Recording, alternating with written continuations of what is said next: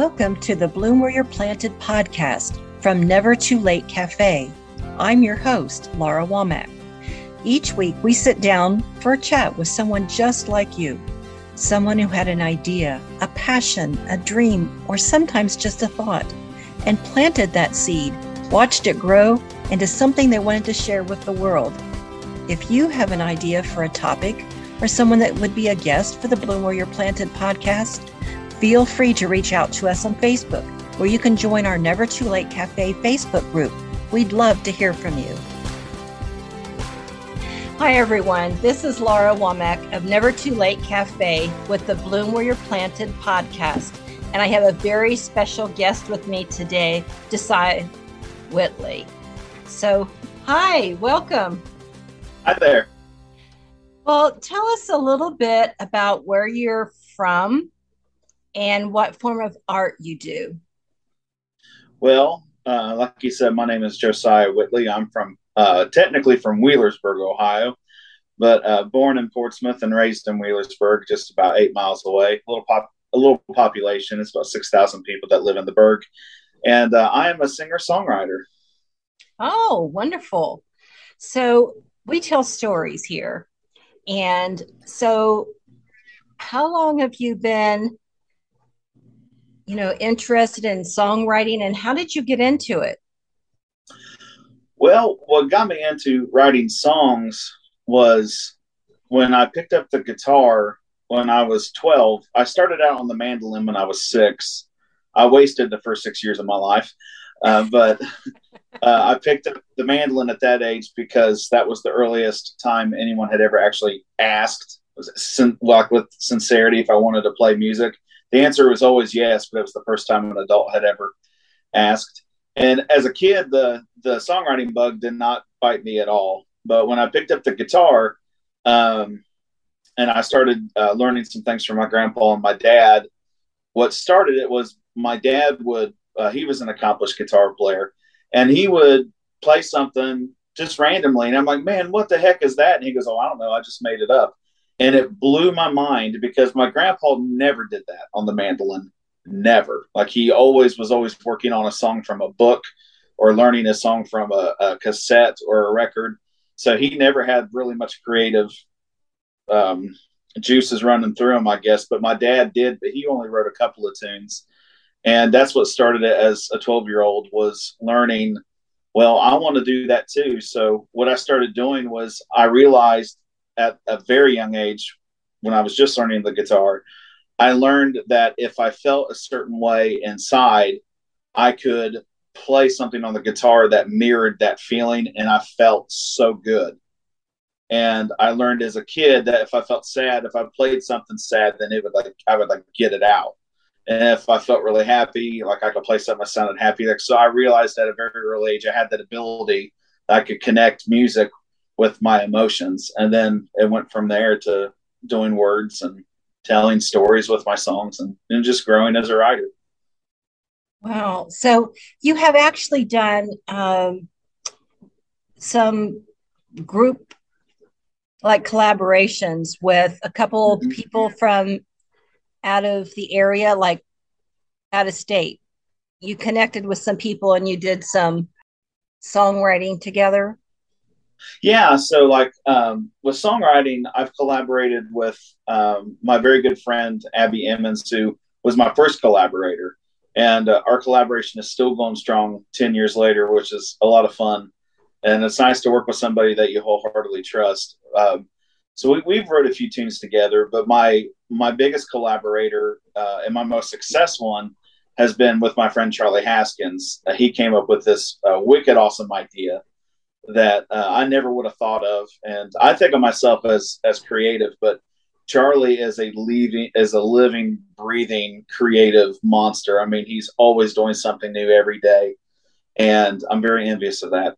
But he came up to me one day and he said, hey man, he goes, I've been really thinking about this. And he said, why don't we collaborate? And he's like, but what I want to do is I want to give you one of my paintings. And then you'll take that home and you'll create a song based off of my painting. And I'll completely stay out of your way. I'm just like, here's my thing. You take it from there. And then he goes, while you're doing that, why don't you give me one of your songs and I'll take it home into my studio and then I'll listen to it and I'll create a painting based off of your song. And he goes, and then what we can do is we can put the paintings and the lyrics side by side in a book.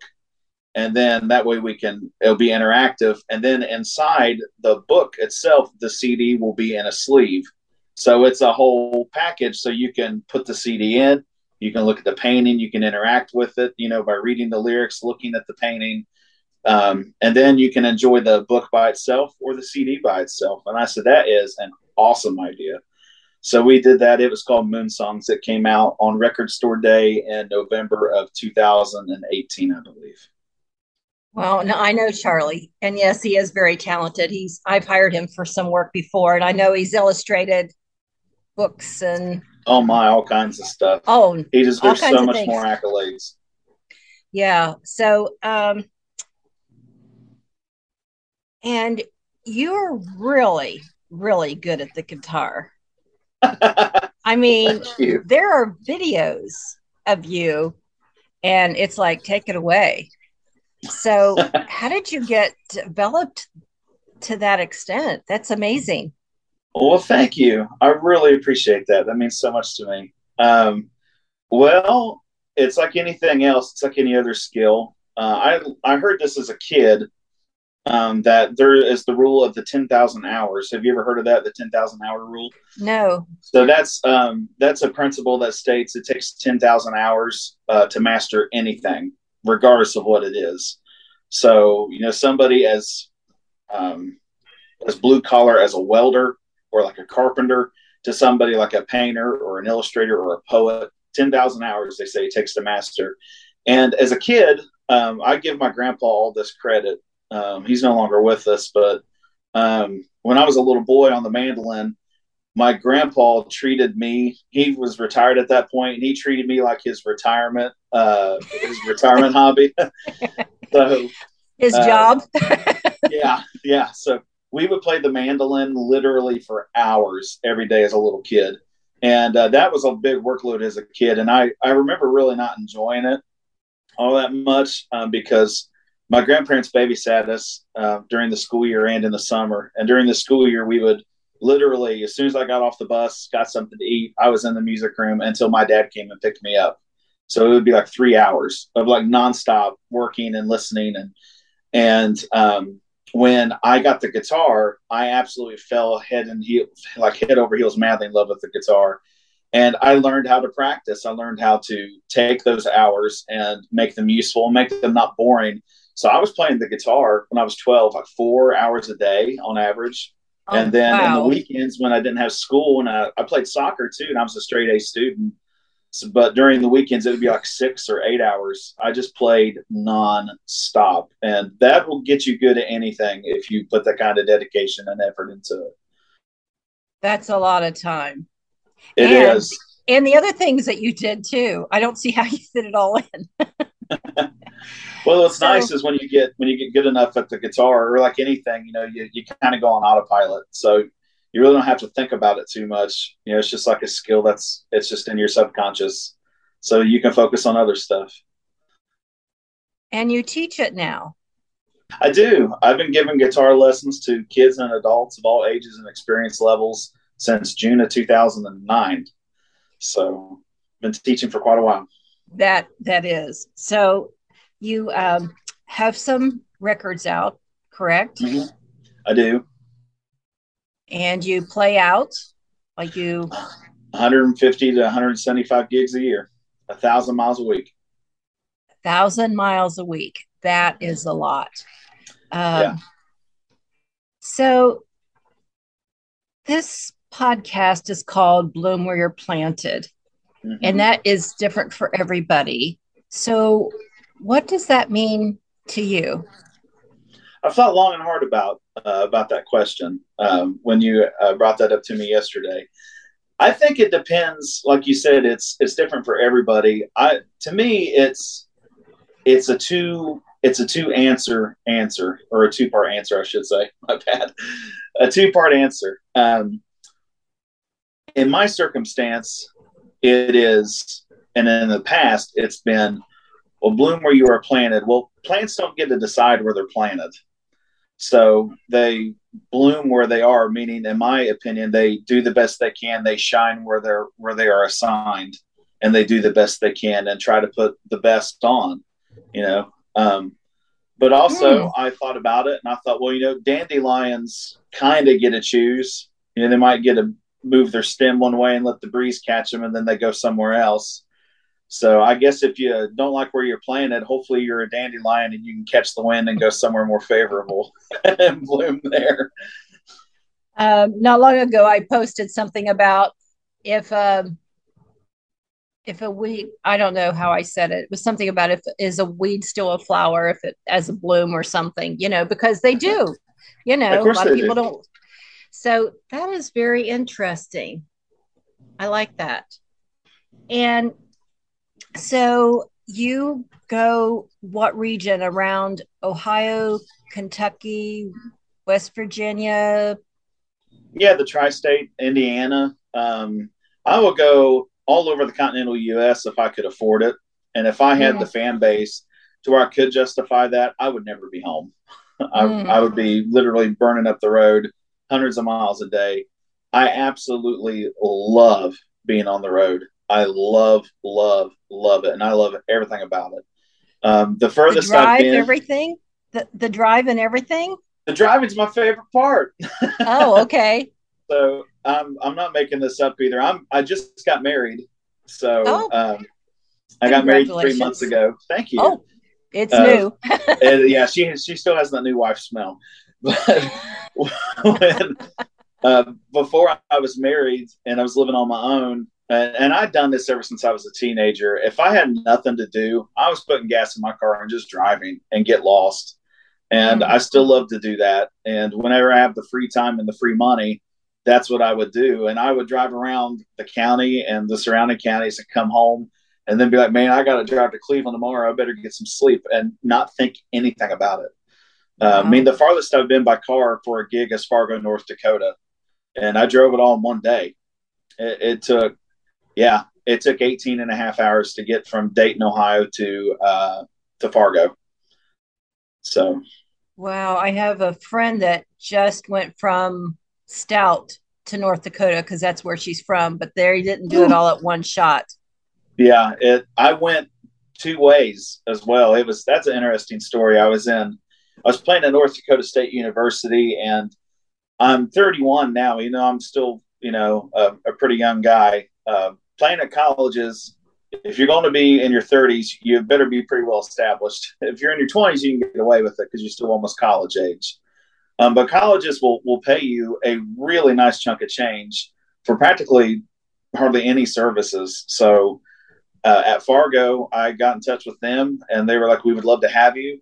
And they said, we'll get you a rental car, we'll get you a hotel, and we'll promote you to death. And they did. I still have it. It's not here in this room, but they made a movie poster sized poster, 2 feet by 3 feet of me with my name and my face on it. And they were like, we'll pay you X amount of money for 90 minutes of music. And it was more money than I made in a month at my day job working at a school. And I said, I'll take that. So, I drove all the way out there, and it was worth it. And I'd never been out west, but I was getting the car, and a man in the waiting room overheard why I needed the car. And he said, if you're willing to take this from a stranger, he goes, I lived in North Dakota for 30 years. And I said, really? And he goes, yeah, because I moved here because my family's here and we visited all the time. Because if you want to see a lot of the country, he said, go through Minnesota and Wisconsin the first time. And when you come back, go through South Dakota and Nebraska and Iowa, and then over through Illinois and Indiana. So that's what I did. I did a big teardrop looking thing to see all those states. I couldn't help it. My friends went through Minnesota because they have a camper and they camped on the way. So Minnesota was one stop. So that's interesting because it's in process right now. So how did you get North Dakota? I mean, you just thought one day, I'm going to call North Dakota University. No, that's very interesting that you say that. What I realized very early on, because I was always in bands from the time I was in my first band. I was 13, and I played with my dad and my grandpa in the bluegrass group, and we never did play out. We might have did like 2 shows in our whole time. And I played in various rock bands, and we played some. And I realized that I wasn't making a living doing this, and I wanted to make a living. And I said, well, I'll make more money if I do this on my own. And when it came time to booking, I'm like, man, there's a lot of places, but I don't know where to look. So I started looking wherever I could, finding every resource imaginable. And one of the things I stumbled upon was a college database spreadsheet that somebody had made and they kept updated. And that was, I had to pay for it. I think it was like $200 or something. It was kind of expensive for all that information, but it had over 750 colleges. So it was every college in the U.S. that offered live entertainment, and it had all their information. All I had to do was just get on the horn. So I took that and put it into my computer and started emailing and cold calling like crazy. I used to work at AT&T, and I had the worst job at AT&T. I was a door-to-door salesman, and it sucked. I only worked there for like 3 weeks. I lived in Nashville for a brief period and did that.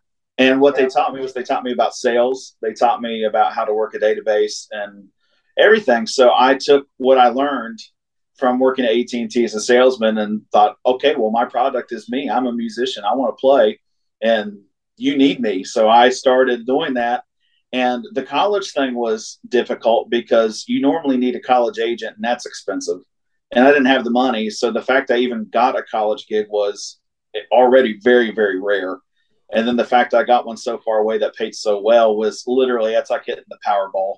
That's so hard to do without any kind of professional support.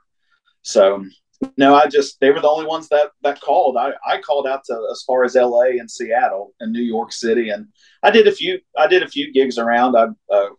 Like Raritan, not Raritan, but New Brunswick, New Jersey. I played at Rutgers there. I played in Syracuse, New York, the University of Mississippi. Yeah, I've been everywhere, and it's because of that. I would have done a lot more if I would have had the resources, but I just couldn't. So when did you start recording? How did that come about? Almost as soon as I made the decision I wanted to play music full time as a solo artist. Like I said, I played in other groups, but we weren't making anything. And I said, well, I literally want music to only pay my bills. So the first thing is when you want to go play somewhere, well, the very first question that a venue is going to ask is, you got any music? I got to hear you. Right. So what demo at least. Yeah. So how that happened was January 2015. I was 24 years old, and I made a New Year's resolution to myself.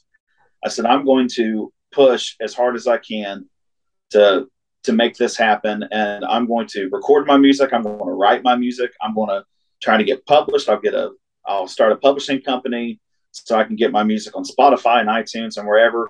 And I'm going to just push and push and push as hard as I can until I finally realize I can't do it for a living. So that was in January. And then by February, I had my first EP recorded, and I had all the songs written. It's very rough. The quality is frankly, it's piss poor, but the songwriting was there from the beginning, and that helped. And as I got more comfortable, because I never sang before either before that. So once I got more comfortable singing, once I got more comfortable being alone on stage and being vulnerable to share people something I had created with the intention, with the knowledge that people might really hate it, all that stuff, or they might really love it. It started back then in January 2015, and it hasn't stopped. So what gives you inspiration for your writing? Songs literally come from anywhere and from nowhere. And I love to give this analogy when people ask that. So to me, songwriting is a cake that's made out of 3 ingredients. You got the story, or just the topic of the song. You got the lyrics that tell the story. And then you got the music. And it's kind of like making a bowl of cereal. A cereal is 2 ingredients, milk and cereal, sometimes sugar, right? There is some weirdo out there that puts milk in the bowl before they put the cereal. But at the end of the day, it's still a bowl of cereal and it's going to be good. So it doesn't matter what's it doesn't matter what comes first. It doesn't matter if the music comes first or you hear a good story. A good story is always going to keep being told because it's a good story. So if you find a good story, you're like, I'll take that one. Then you start writing about it. Or maybe you're doing the dishes and you got a really good line, or you heard someone say something in the bar and you're like, ooh, that's a good line right there. Then you write it down and you start with that. It doesn't matter. But at the end of the day, you got these 3 ingredients and you stick them in the oven, you put some heat on it, meaning you try it. You try to fuse these things together by playing your song. And then when it's done, you look at it and go, boy, that's great. I think I'll share it. And if it's bad, you go, oh, that turned out awful. I'm throwing it away. And you just keep going until you get enough. So with your driving, do you ever get, I've had jobs in the past where I did a lot of driving. Yeah. And that gives you a lot of time to think. Did you ever have any inspirations come from being on the road? Oh my gosh, so many. Johnny Cash summed it up the best. He said, I write just as good behind a steering wheel as I do behind a guitar.